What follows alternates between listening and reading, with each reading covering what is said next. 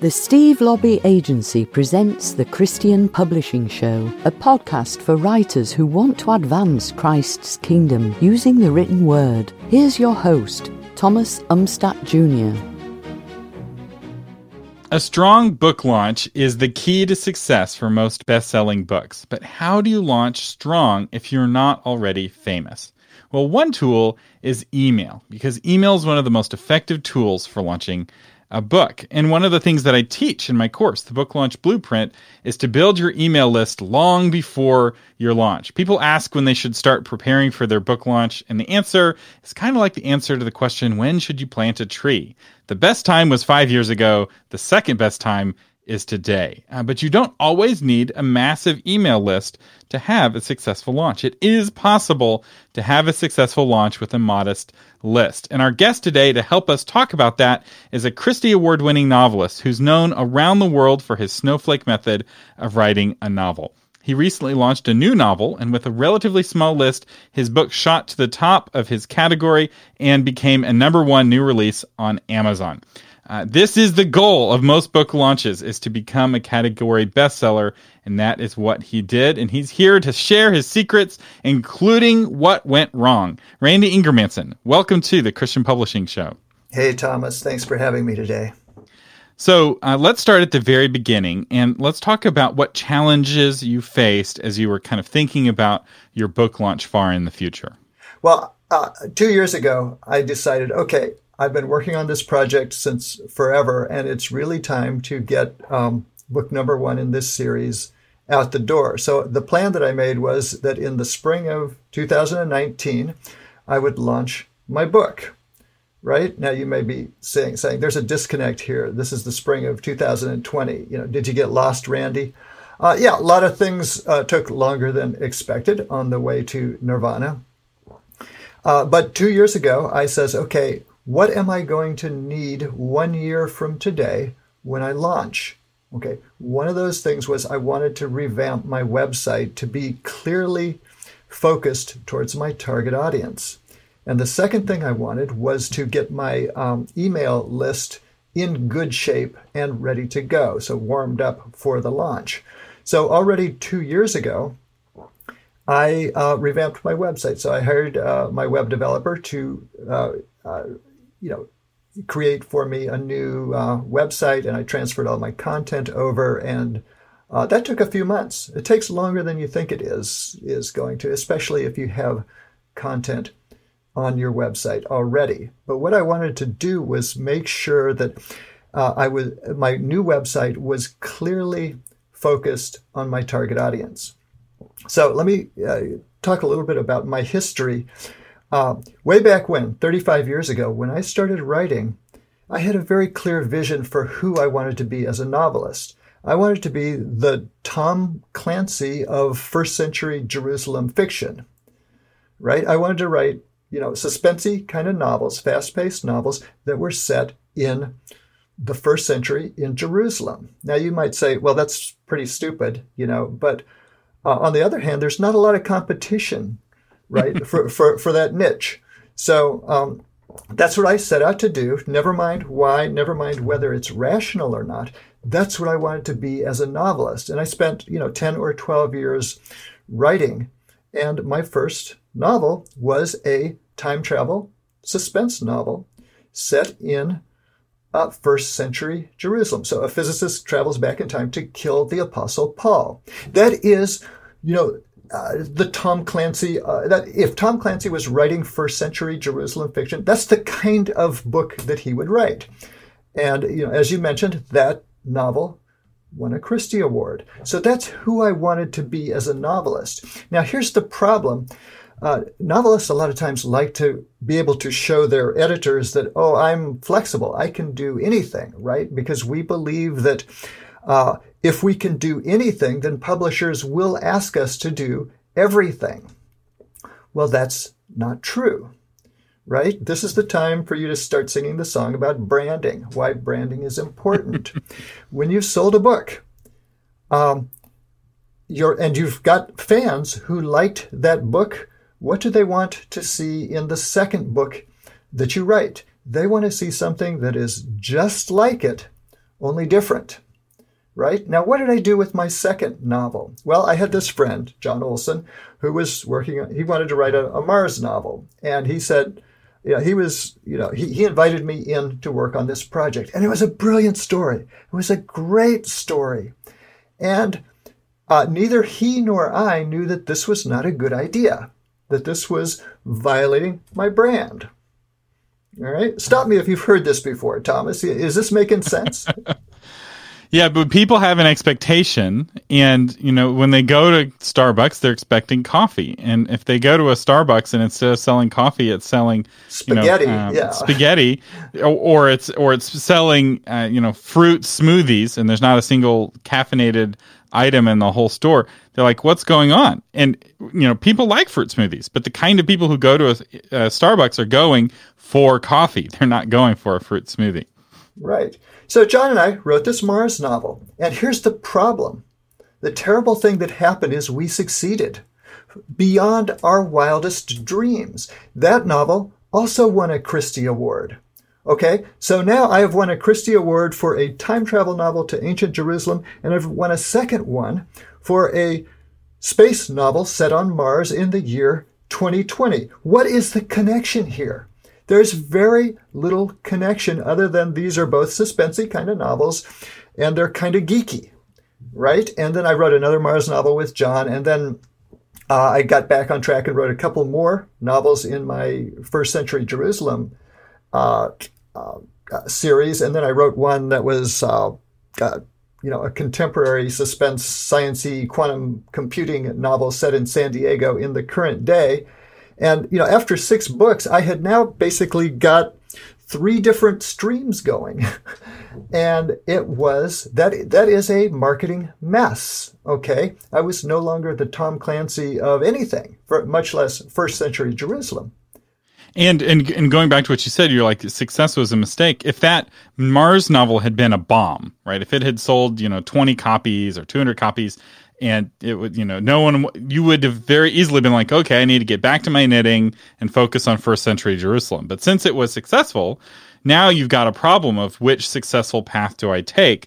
And you're splitting your energies in between these two very different audiences. Because while they're both nerdy, the kind of people who are reading biblical fiction are not generally the same kind of people who are reading space adventures. Exactly. So I remember going to this Messianic synagogue that I was involved with at the time and taking my box of Mars novels. And these are all people who had read my First Century Jerusalem novel and loved it.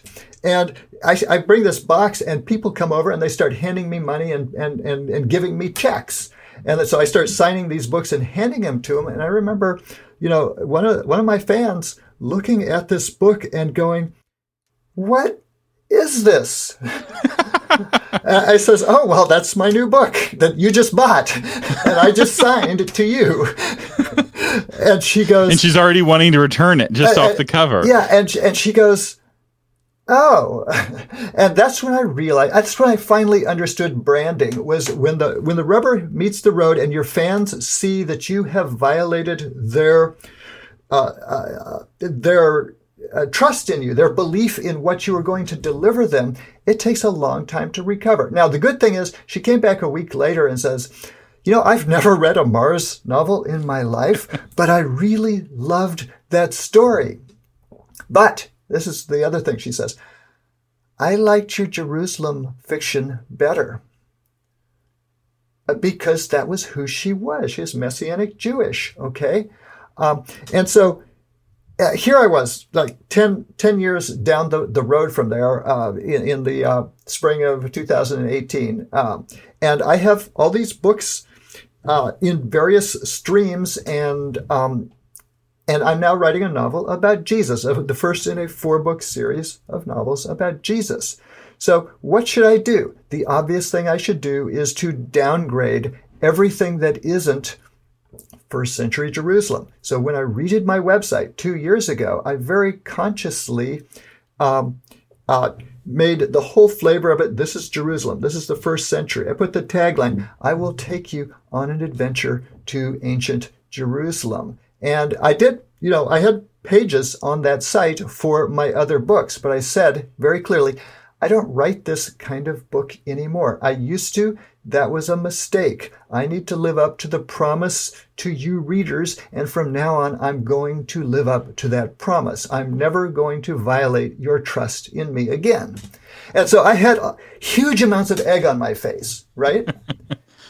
The only way through the swamp is through the swamp. You have to admit when you have made a branding error, apologize, and then get back to the thing that your heart is set on. And my heart was set on first century Jerusalem fiction.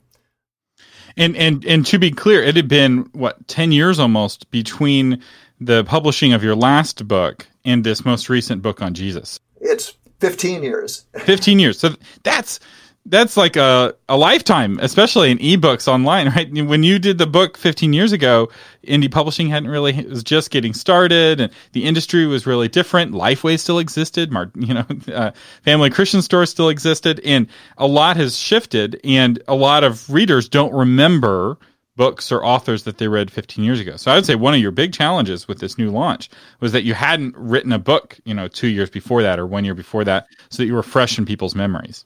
Right. That was an enormous challenge. So actually, in 2004, when I last published a novel, indie publishing was not an option. It was you had to go with the traditional publisher route. And so I took this long hiatus where I became an internationally known teacher on how to write fiction. I wrote several bestsellers on how to write fiction.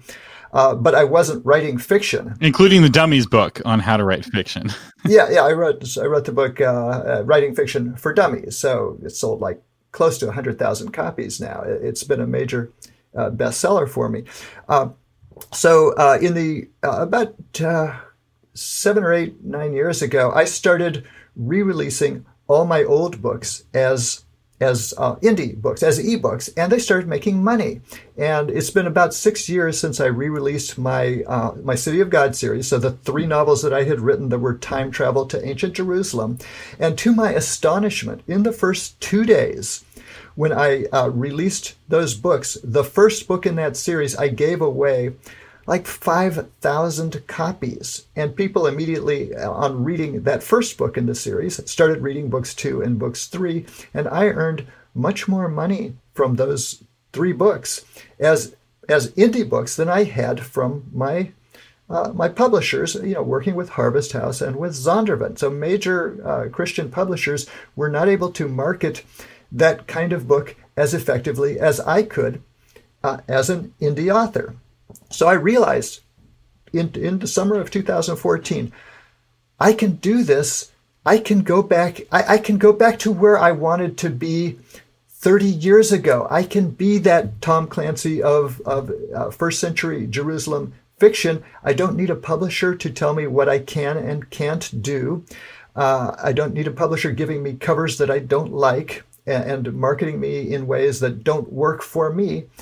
I can do it myself. And so I very consciously made myself a multi-year plan to go back to my roots and to pick up this novel on Jesus that I had started and failed on, back in 2005, 2006, pick that up again and write that series, which is the story that's been burning a hole in my brain for 15 years now. So I actually used the money from my City of God series, the books I re-released in 2014. I used those to go to Jerusalem several times. I worked on archaeological digs. I hired 2 different editors to edit these things. I just basically took all the money I earned and spent it on this new series. Did you buy a hat or a bullwhip? Did you go the whole way? I already actually have an Indiana Jones hat, which I got in New Zealand. I don't have the whip yet, but we have a little cartoon of me that looks a lot like Indy. That's on my website. So I have now been to Jerusalem 4 times to work on archaeological digs over the last several years. I had been hoping to go this year, but that is not going to happen. But so I worked very, very hard for the last 5 years. And so, coming up this spring, when I finally got everything together, I got the cover completed, and I realized, okay, I could actually release this book on Palm Sunday. Wouldn't that be cool? Only a year later than I had hoped to. I was shooting for 2019, and the cover took me much longer than I wanted. I went through like 4 different cover designers before I finally got the one that I wanted. But it is the one that I want. And I realized basically 5 or 6 weeks ago, I could really launch on Palm Sunday if I just get it in gear. So I asked myself at that point, what are my assets? What do I have to market myself? So I had a blog with, brace yourself here, 130 subscribers, up into 3 digits. Wow, the low 3 digits, but it's 3 digits. Okay. I had an email list, which, believe it or not, after 15 years of not writing, just on the strength of re-releasing my novels and promoting my list that way, I still had 555 subscribers to my email list of people interested in my fiction. So that's totally different than the people who read my advanced fiction writing e-zine. So I have this very large, very well-known e-zine for people who want to write fiction. But those are not the target audience for my actual fiction. Those are 2 completely different lists. So I had 555 long-suffering fans, many of whom who kept emailing me every 6 months saying, "When's your next book coming out?" Okay. So, and now, unfortunately, of those 555 subscribers to my email list, 5 of those were me. As test. So I have test email addresses so I can check how the email is going to look on various platforms. 550 people, that's not a lot of subscribers, right? I had a Facebook profile with about 3,300 friends on it, but most of those are people interested in selling me their books. They're novelists who know about me, friended me, and want to sell me their stuff, and probably could care less about my fiction. Okay? Straight talk about Facebook right here on the Christian Publishing Show. Yeah. So those were my assets. Now, I also had some skill with running Amazon ads, and I also had 10 really, really good, strong endorsements from fellow authors. So that took me several months to get those lined up. That's not a big platform. Notice I said nothing about Twitter. I do have some Twitter accounts, but the last time I tweeted, I think Donald Trump was not yet in the Oval Office. So it's been a long time since I've tweeted. I do very little on Facebook. I might post once every 3 or 4 months when a friend of mine is launching a book. So I just don't do a lot with social media. And I had not really done very much with building my email list, because when you have no books, when you have had no new books in 15 years, it feels a little silly to be building an email list to promote the books that you haven't written, So that's what I had. And I think it was middle or end of March at some point, I put the book up finally for pre-order on Amazon. So what you had was modest. It wasn't nothing, right? 500 for somebody with 50 email subscribers. 500 seems like a fortune of email subscribers, all right? To somebody with 5,000 or 50,000 email subscribers, 500 feels like, monthly churn, right? You're adding 500 and you're losing 500 every month. And so in part of this is perspective, right? For really big authors, 500 is nothing. But, I know a lot of you listening, you dream of the day that you'll have 500 subscribers, and you'll get there, with persistence and with good strategy, you'll get there. But 500 is not a lot in the kind of traditional publishing numbers, right? Traditional publishers want to see typically 4 digits of email list before they start getting impressed.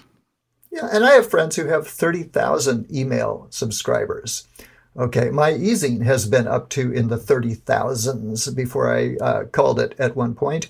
But yeah, I will have some words to say about what if you only have 50 subscribers and you feel like it's not worth trying to sell to them. I have some thoughts on where you should go with that, because it's not that vastly different from the situation I was in. So I put my book up for pre-order. I put it at a price of $2.99, and this was roughly 2 weeks before the release date. So pre-order means you can buy it, but you can't actually receive it until the release date. but people can start buying it, and once people start buying it on pre-order, it shows up on the bestseller lists, and you get an Amazon ranking for the book. So I put it up on pre-order, and this is the very important thing. I took a lot of care to go onto Author Central, so that's authorcentral.amazon.com, and I got all my what they call metadata in order for that book. So I put in all the endorsements. I put in the best book description that I could write. I put in an excerpt. I wrote a custom author bio just for that book. You can do all of this on Author Central, and if you don't know what you're doing, it'll probably take you 4 hours. If you do know what you're doing, it'll take you 1 hour. And we have an episode all about metadata. It's episode 40. We interview one of the top metadata experts. And what Randy is saying is absolutely true. And it's one of those really easy things to overlook, and it really makes a difference. Right. Yeah. So, the items that are in that metadata will show up in Amazon search if people are searching for the words in there. At least that's my understanding of it. So I got things set up exactly the way I wanted. And that's one of the great virtues of putting things on pre-order is that your book appears, but nobody knows it's there yet until you tell them. So it's there, and you can test it. You can look at the page. You can fill out your Author Central information, get everything exactly the way you want it. And only then do you start telling people. So that's what I did. I spent 3 or 4 days doing that. Also, I sent a proof of the paper edition of the book to a friend of mine who is a book reviewer. He has a book review site for writers like George MacDonald and C.S. Lewis. So, this guy is no intellectual lightweight. His father's a Nobel laureate in physics. Okay. He's a smart guy who likes the kind of book that I'm writing. So I sent him, but he was really the only reviewer that I sent it to. And then roughly 10 days before the release of the book, I finally notified my email list. I did it on a Thursday night. Okay. So the next day was Friday. And I just kept watching, how's the book performing through the day? And I was hoping, with 550 subscribers who are not me, I was hoping to get, by the end of the day, 10% pre-orders. I thought that would be a really good result, 55 out of 550, because, not everyone opens the email that you send. Okay, and of those who open, not everyone clicks through to the sales page, and of those who click through to the sales page, not everyone buys. So I was just saying, 55, that's a home run if I get that many sales in the day. Well, when I got up in the morning, I already had like 30 sales. So I thought, okay, that's pretty good. I'm going to hit my 55. And as I watched through the day, the ranking on the book, so Amazon ranks every book from number 1 to number like 10 million or so. The ranking on my book popped into the top 30,000, and then it was the top 20,000, and then eventually it got down to around a ranking of 2,600. That's not bad. And that's number 2,600 on the entire Amazon store. But in the categories I'm interested in, ancient history, ancient historical fiction, I was number 2. And in the Easter category, I was number 1. In the Christology category, I was number 1. You're writing a book about Jesus? That should go in the Christology category if it is a significant novel that is making, that is covering, making Christological statements. Okay, so in Christian fantasy, I think I got up to number 2. But the book was performing very well on day 1. And by the end of the day, I had a lot more than 55. I had like 92 sales just on the first day. So what did you put into that email? Because that's a really high number of sales for an email that only went out to 500 people. For an email that goes out to 500 people and you got 20% buying it on the first time they're notified, something's happening with the wording of that email. Right. And that is critical. You cannot just send an email and say, hey, my book's here, buy it. Here's a link. That's dumb. You need to sell the book. Even though they're your fans, you need to give them a reason to buy today. So I started off with the headline, basically, my book that I've been talking about for the last 5 years is available now on Amazon. Okay, first thing I did is I showed the cover. Now, the cover design, it's a little risky for a biblical fiction kind of a book because it doesn't look like a typical biblical novel, which would have, Jesus-y kind of characters and in white robes and stuff. This was a book that just had the title. It had the series title, which is Crown of Thorns. I think that's a very strong title. It tells you what the series is about. The title of the book is Son of Mary, but there's just really a single image on that cover, and it's an image of a ring, a gold ring. Now, obviously, that has overtones of Lord of the Rings. Okay, so the very first thing I did in my copy in the email was I says, what does a ring have to do with Jesus? So I'm taking the bull by the horns. I'm not trying to evade that question. I'm telling them, look, here's a problem to be solved. What does a ring have to do with Jesus? And I explained that in ancient times, rings were symbols of power. But what kind of power? It's the power to give judgment. Okay? When the Pharaoh gave Joseph his signet ring, that gave Joseph the power to execute the Pharaoh's will, okay, to save Egypt from a famine. When, in the time of Queen Esther, when the king of Persia gave Esther's cousin Mordecai his signet ring, that gave him power to take action to prevent a genocide of the Jews. So a signet ring in antiquity always signifies power. The signet ring is the ring the king wears when he gives judgment. The king in antiquity, in all ancient cultures, was the ultimate judge. He was the supreme court. Okay, what does justice have to do with Jesus? Okay, well, that is actually the entire theme of book one in this series. So hold on, I want to jump in real quick because I want to explain what you're doing kind of in a more fundamental level. So you broke down the kind of, what does this ring have to do? And you may be listening like, my book's not about Jesus and somebody else already put a ring on the cover. So how can I do this? Well, what Randy's doing here is he's creating itches, if you will, of curiosity, right?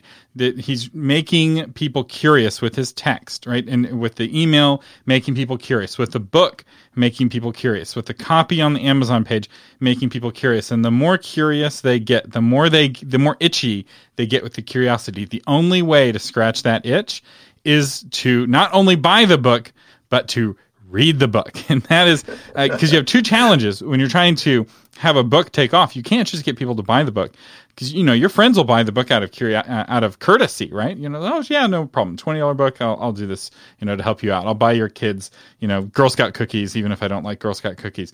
But that doesn't mean they're going to read the book, right? You have to make people curious enough to read the book, and then the book has to deliver and get them raving about it. So you have to have a large enough launch to get the word of mouth kind of boulder rolling off the top of the cliff.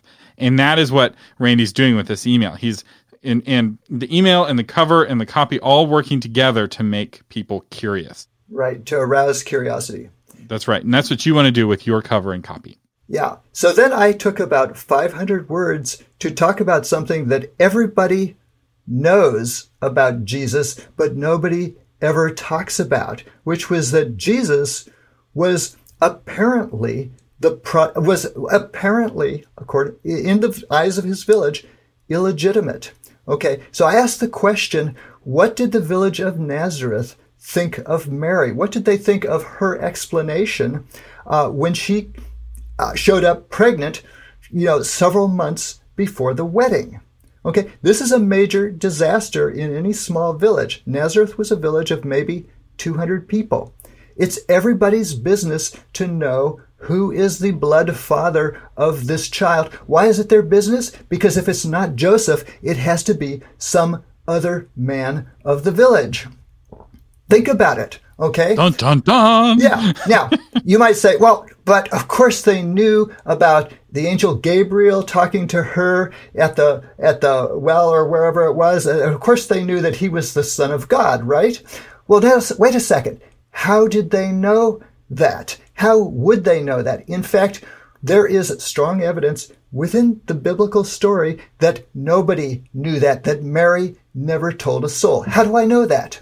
Okay, because it says in the Gospel of Matthew that Joseph, the husband who was going to marry Mary, was a righteous man, and he thought that he would just put her away privately, but he didn't. Why did he not give her a divorce? The reason he didn't give her a divorce is because an angel came to him in a dream and explained it to him. Okay, why did he need an angel?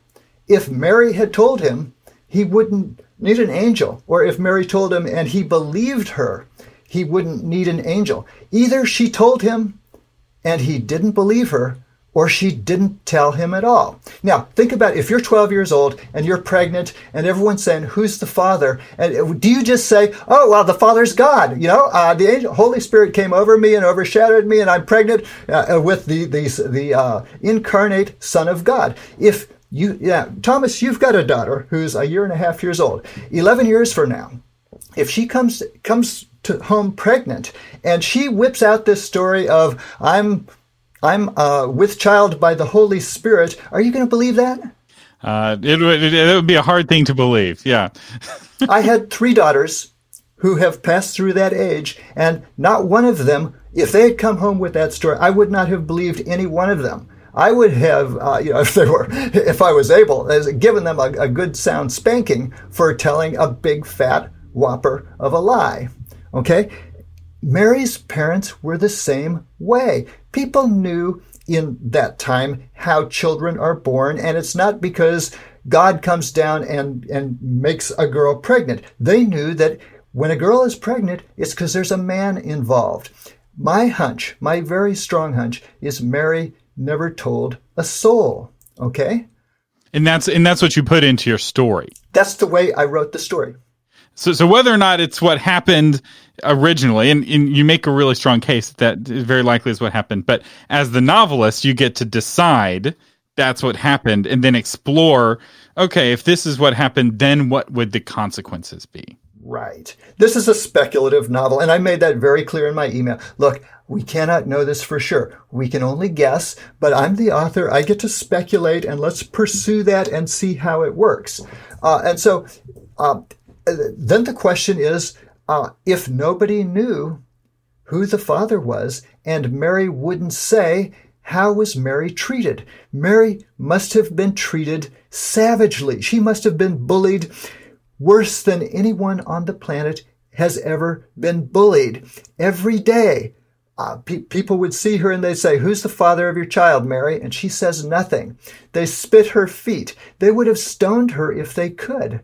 Okay, Mary had a difficult life, and she could never tell. She could never tell the truth, because who would believe it? Who would believe it even in her own family? If she didn't tell Joseph, and she probably didn't because an angel did, if she didn't tell Joseph, she probably didn't tell her mother and her father either. So the question then is, when you're treated brutally, cruelly for years and years and years, what is it that you want more than anything in the world? You want to have your name cleared. You want justice. That's what justice is, to be vindicated when you have been treated maliciously, cruelly by people who hate you for years and years and years. That's what Mary wants. Okay? Now, the problem is, does Jesus know the truth about his parentage? And if he does, how can he solve the problem? Right? Because he doesn't come with a label stamped on his forehead that says incarnate Son of God. To him, to the villagers, he looks like a regular guy. Looks like a regular carpenter. So how can Jesus give his mother justice, even if he knows the truth? Okay? And that's the central problem. So this is the pitch that you're putting into your email. Exactly. To get people curious. So let's walk through kind of then what. So you sent out the email, and do you remember what the open rate was on that very first email? The open rate was up around 60%.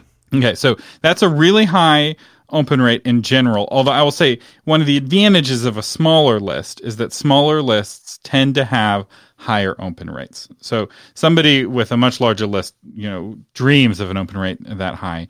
But so you had 60% open it, and then of those people, 20%, 30% went on to buy. Well, 26% of the total went on to clicked through on that particular day, and then 92 of those sales. So I had 145 clicks and 92 sales. So you can see at each point there's a drop off here. 550 subscribers, about 300 and some opens, 145 clicks, 92 sales. Okay, and that was from the first email, right? And that's really good, right? And that drop off from the people who clicked to the page and went on to buy is a really low. So it's not uncommon for that to be much, much lower. And so that's an indication. What that communicates is that the copy on the page is really strong and the cover is really strong. And this was before you had any reviews. So one of the things that can cause people to abandon a page is if the book doesn't have enough reviews or if it doesn't have the right kind of reviews. And so this is a really good indication. So after you sent that first email, what did you do next kind of in your book launch strategy? Let's see. So the next, a few days later, I posted on Facebook, just on my profile page, just saying, look, I've got this book out, and I had the link to the Amazon page, and I talked just a little bit about it. I gave sort of the short version of that email sales letter, and I had a lot of activity there. A lot of my friends from my high school creative writing teacher from 45 years ago, who I haven't seen since 1975, posted and says, "Wow, I want to read your book." So I had a lot of activity there, and I tried to respond to everyone there. And then I posted a blog post on my blog to my 130 blog subscribers. And see, each of these things got me some pre-orders. Then finally on launch day, so this was Palm Sunday, about a week and a half ago, I sent a second email to my email list. And let's just say this is not a good time to be like Sundays historically are very low email opening days on a normal week. This is a holiday week, and it's a holiday week in the middle of a pandemic, right? So right. You have a lot of things going against you here. Although probably very few other people were sending emails that day, so you probably had the inbox to yourself. Well, actually, I think a lot of people were sending emails. I kind of felt bad because in the middle of a pandemic, people are worried about survival. And how can I justify launching a book? I asked myself this question. Why should I launch now when people are worried about survival? It just feels so tacky and commercial and self-serving. But at the same time, I asked myself, do I know for sure that when this pandemic is going to be over? What if it's over in a month, but I don't survive it? What if I die from coronavirus? That could happen. I don't want to die without having launched this book. So I just put that in my email. It says, people, this is real. We don't all know that we're going to still be on the planet 30 days from now or 60 days from now. I might as well launch now as any time, because who knows how long this is going to last. And I think mentioning the pandemic is really important because it doesn't make you feel out of touch. Like you have to acknowledge it in your emails. Yeah, whenever there's a negative, the best way to deal with that is to just acknowledge it. And I was just brutally honest, So I sent out an email on launch day, and over the course of that day and the next day, there were like another 80 sales or so. And then I blogged again on Good Friday. I had a little Good Friday meditation where I just took some copy actually from the book and posted that on my blog. And then finally on Easter Sunday, which was kind of 7 days after the launch of the book, I sent out a third email to my email list saying, basically, I've had it on a special price, half price for the first 7 days, but I'm going to be changing that sometime tomorrow. So get it now while the getting's good. Just a very short thing. And I included, one of my endorsements, I think probably the endorsement from Tosca Lee, or I had several good endorsements to choose from. And so let me stop real quick and explain why this is effective. This is what's called, this is a technique called a reverse coupon. And it's one of the only kinds of coupons you can do on Amazon. And it's warning of a future price increase, which creates urgency. And it also keeps people from complaining about you raising your price. So it's like no one complains about an email warning them of a price increase if they have time to act, right? If you send out the email 20 minutes before the price increase, maybe people will be bothered. But the wonderful thing about this is for the person who's procrastinating, and maybe you know somebody who likes to procrastinate, right? Authors, I feel like this is a thing they understand deeply. So, some of your readers tend to procrastinate, and they may procrastinate buying your book indefinitely, right? They always want to, but they'll always put it off until tomorrow. And so you have to give them some kind of inciting event, some sort of urgency, some sort of, pain if they don't act now, or reward if they don't act now. And the wonderful thing about a reverse coupon is that it acts as both, right? They get to feel like they got in early, they're rewarded for, paying attention. And it also, the idea of like, well, maybe I'm going to buy it later and pay more and I will feel bad about paying more when I could have paid less, and so I'm going to act now. And that creates another really useful bump while simultaneously giving you a higher price point moving forward. Yeah. So by the end of launch day, I took a look, where am I at in terms of total orders, pre-orders plus, other, I guess, let me look here. I'm looking at my notes here. Yeah, at the end of Easter, I think I had logged 364 total orders. And I would guess that probably 250 of those came from my email list. So 250 out of 550 subscribers. That means my conversion rate was roughly 45%, which is a phenomenal conversion rate. It's a very, very good conversion rate. But there's one other thing I want to point out, which is that I had about 5 more email subscribers at the end of launch day than I did before I started the campaign.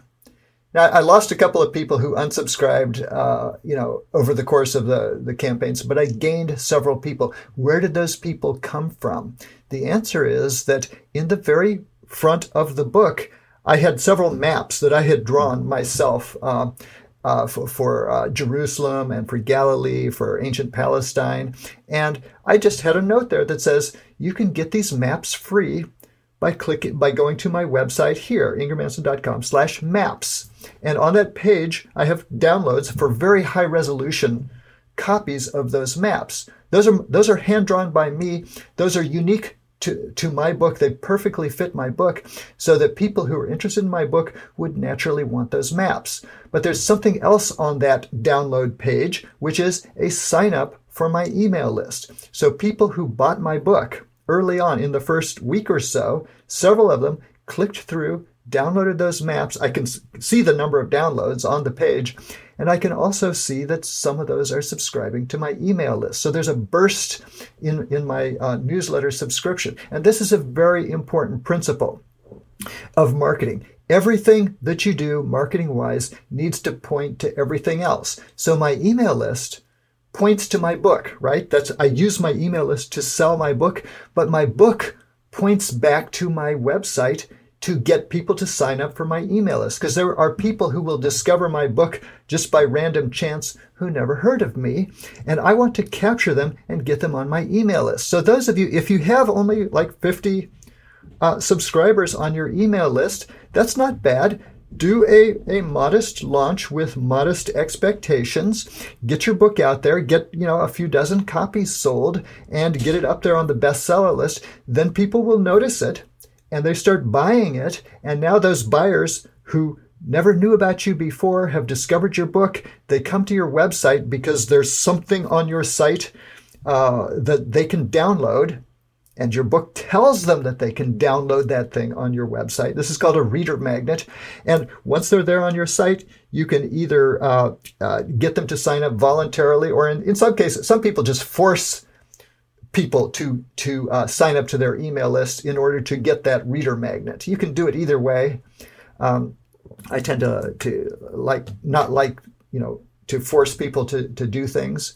But now your book is promoting your email list. So my hope is that a year from now, when I launch book 2, assuming we're all still around a year from now, that book 2, now I will have grown my email list to maybe 5,000 people instead of 500.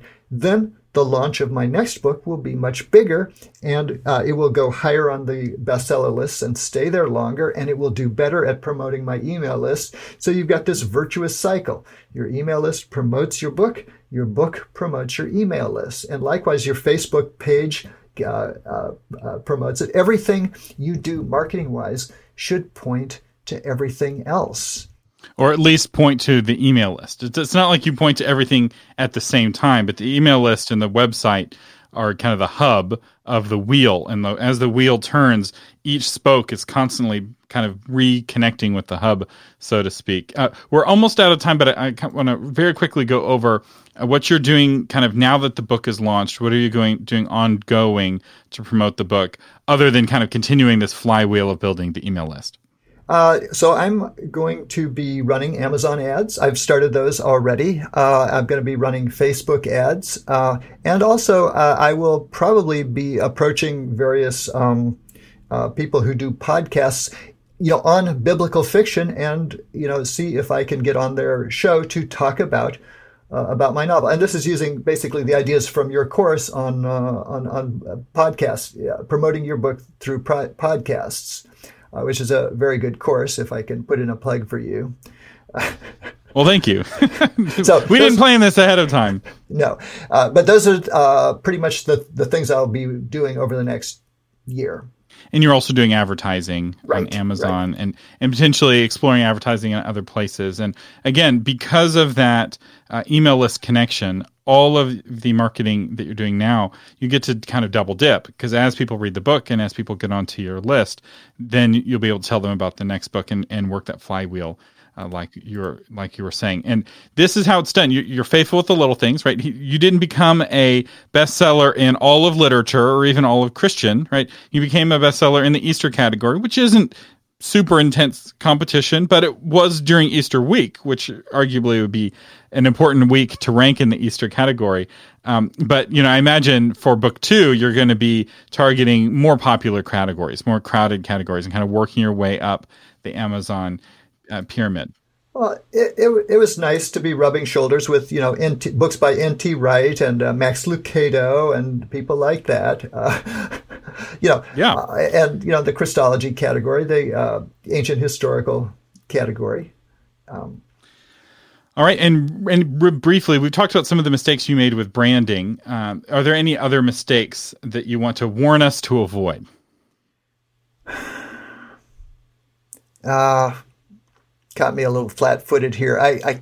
There's a billion mistakes to make. I've probably made most of them, but they're all kind of slipping my mind at the moment. The branding thing is, I think, the biggest mistake I've made in my life. It's probably cost me years and years to get back from that. And it's a mistake I have also made. It's when you have lots of interests, it's really easy to try to be all things to all people at all times. And I had to go through a pruning phase, just like you did, a little bit differently, but, I'm no longer a literary agent. When I first started this podcast, it was to support me as a literary agent. And now I'm no longer a literary agent. And I cut a lot of other activities as well. And that honing, that focusing is really painful. But I think it's what allowed this launch to be as successful as it was, even with how small the numbers were, because you had already been priming the pump. You'd been getting people interested, and you've been signaling in various ways through your emails, through your website, hey, I'm no longer a science fiction writer. I am committed to being a ancient Jerusalem writer, and writing about Jesus in ancient Jerusalem is a natural kind of manifestation of that, right? Because who's the most famous person living in ancient Jerusalem? Jesus Christ, right? There's no close second, right? Maybe King David, right, is the next most famous person, but not nearly as famous. And so it fit, right, in people's minds. People who'd read your time travel books about the Apostle Paul, they're like, ooh, if somebody's a fan of Apostle Paul, somebody's a believer, it's not, they're a fan of Jesus, so it's a very easy sell. So I'm really excited to see kind of how this does as it grows its momentum. And real quick before we go, where can people find out? Actually, I'll just say we'll have links in the show notes to Randy mentioned Amazon Author Central. Also have a link to episode 40 about metadata. I'll have a link to that review of his book he submitted. I'll also have a link to the book itself on Amazon. And if you want to get his maps for free, and they're maps of Jerusalem, so they're interesting maps, we'll have a link to ingermanson.com/maps if you want to see what those look like, Randy's maps of ancient Jerusalem. And I will say, the fact that you visited Jerusalem 4 times doing archaeological digs, I feel like is what gives these maps value. And, you didn't just like scribble on a piece of paper and make some maps or look at other people's maps. You also visited the place and dug up things in the ground. Yeah, in a sense, the geography dictates part of the story. So I have a map of Nazareth, actually. I have maps of Galilee that show you, and that limits what can happen in the story. And I love how it kind of gives the story context, because often when we have the maps in the back of the Bible, they're so zoomed out that it's hard to understand any one story. Any one city is just a dot in the story, and it's hard to picture kind of like where was the cliff that Jesus almost got pushed off of, right? Having an understanding of how close that is to the synagogue helps that part of that story make more sense, right? Was the synagogue right next to the cliff? Was it a mile away from the cliff, right? How long was he being, kind of muscled by the crowd? How long did he have to disappear? All of that is impacted by the maps. And real quick before we go, do you have any piece of advice, any final tips or encouragement? Make a long-term plan and then follow that plan. Now you can be flexible, but you need to have faith in your plan and in yourself as a writer that you can execute that plan. All right. And with that said, our sponsor today is the Christian Writers Institute. And I'll make the course of the week the How to Get Booked as a Podcast Guest course, since Randy, you're so kind to mention it earlier. So if you want to learn how to do that, how to find podcasts to pitch, how to prepare for the pitch, what kind of microphone to get, and how to do a good job on that interview, I walk you through step by step how to do that in the course. And as always, you can save 10% by using the coupon code podcast at checkout. And Randy Ingermanson, thank you so much for joining us today on the Christian Publishing Show. Thanks for having me, Thomas. It's been great. Thank you for listening to the Christian Publishing Show. For more information and to get episodes delivered to your phone automatically, visit christianpublishingshow.com.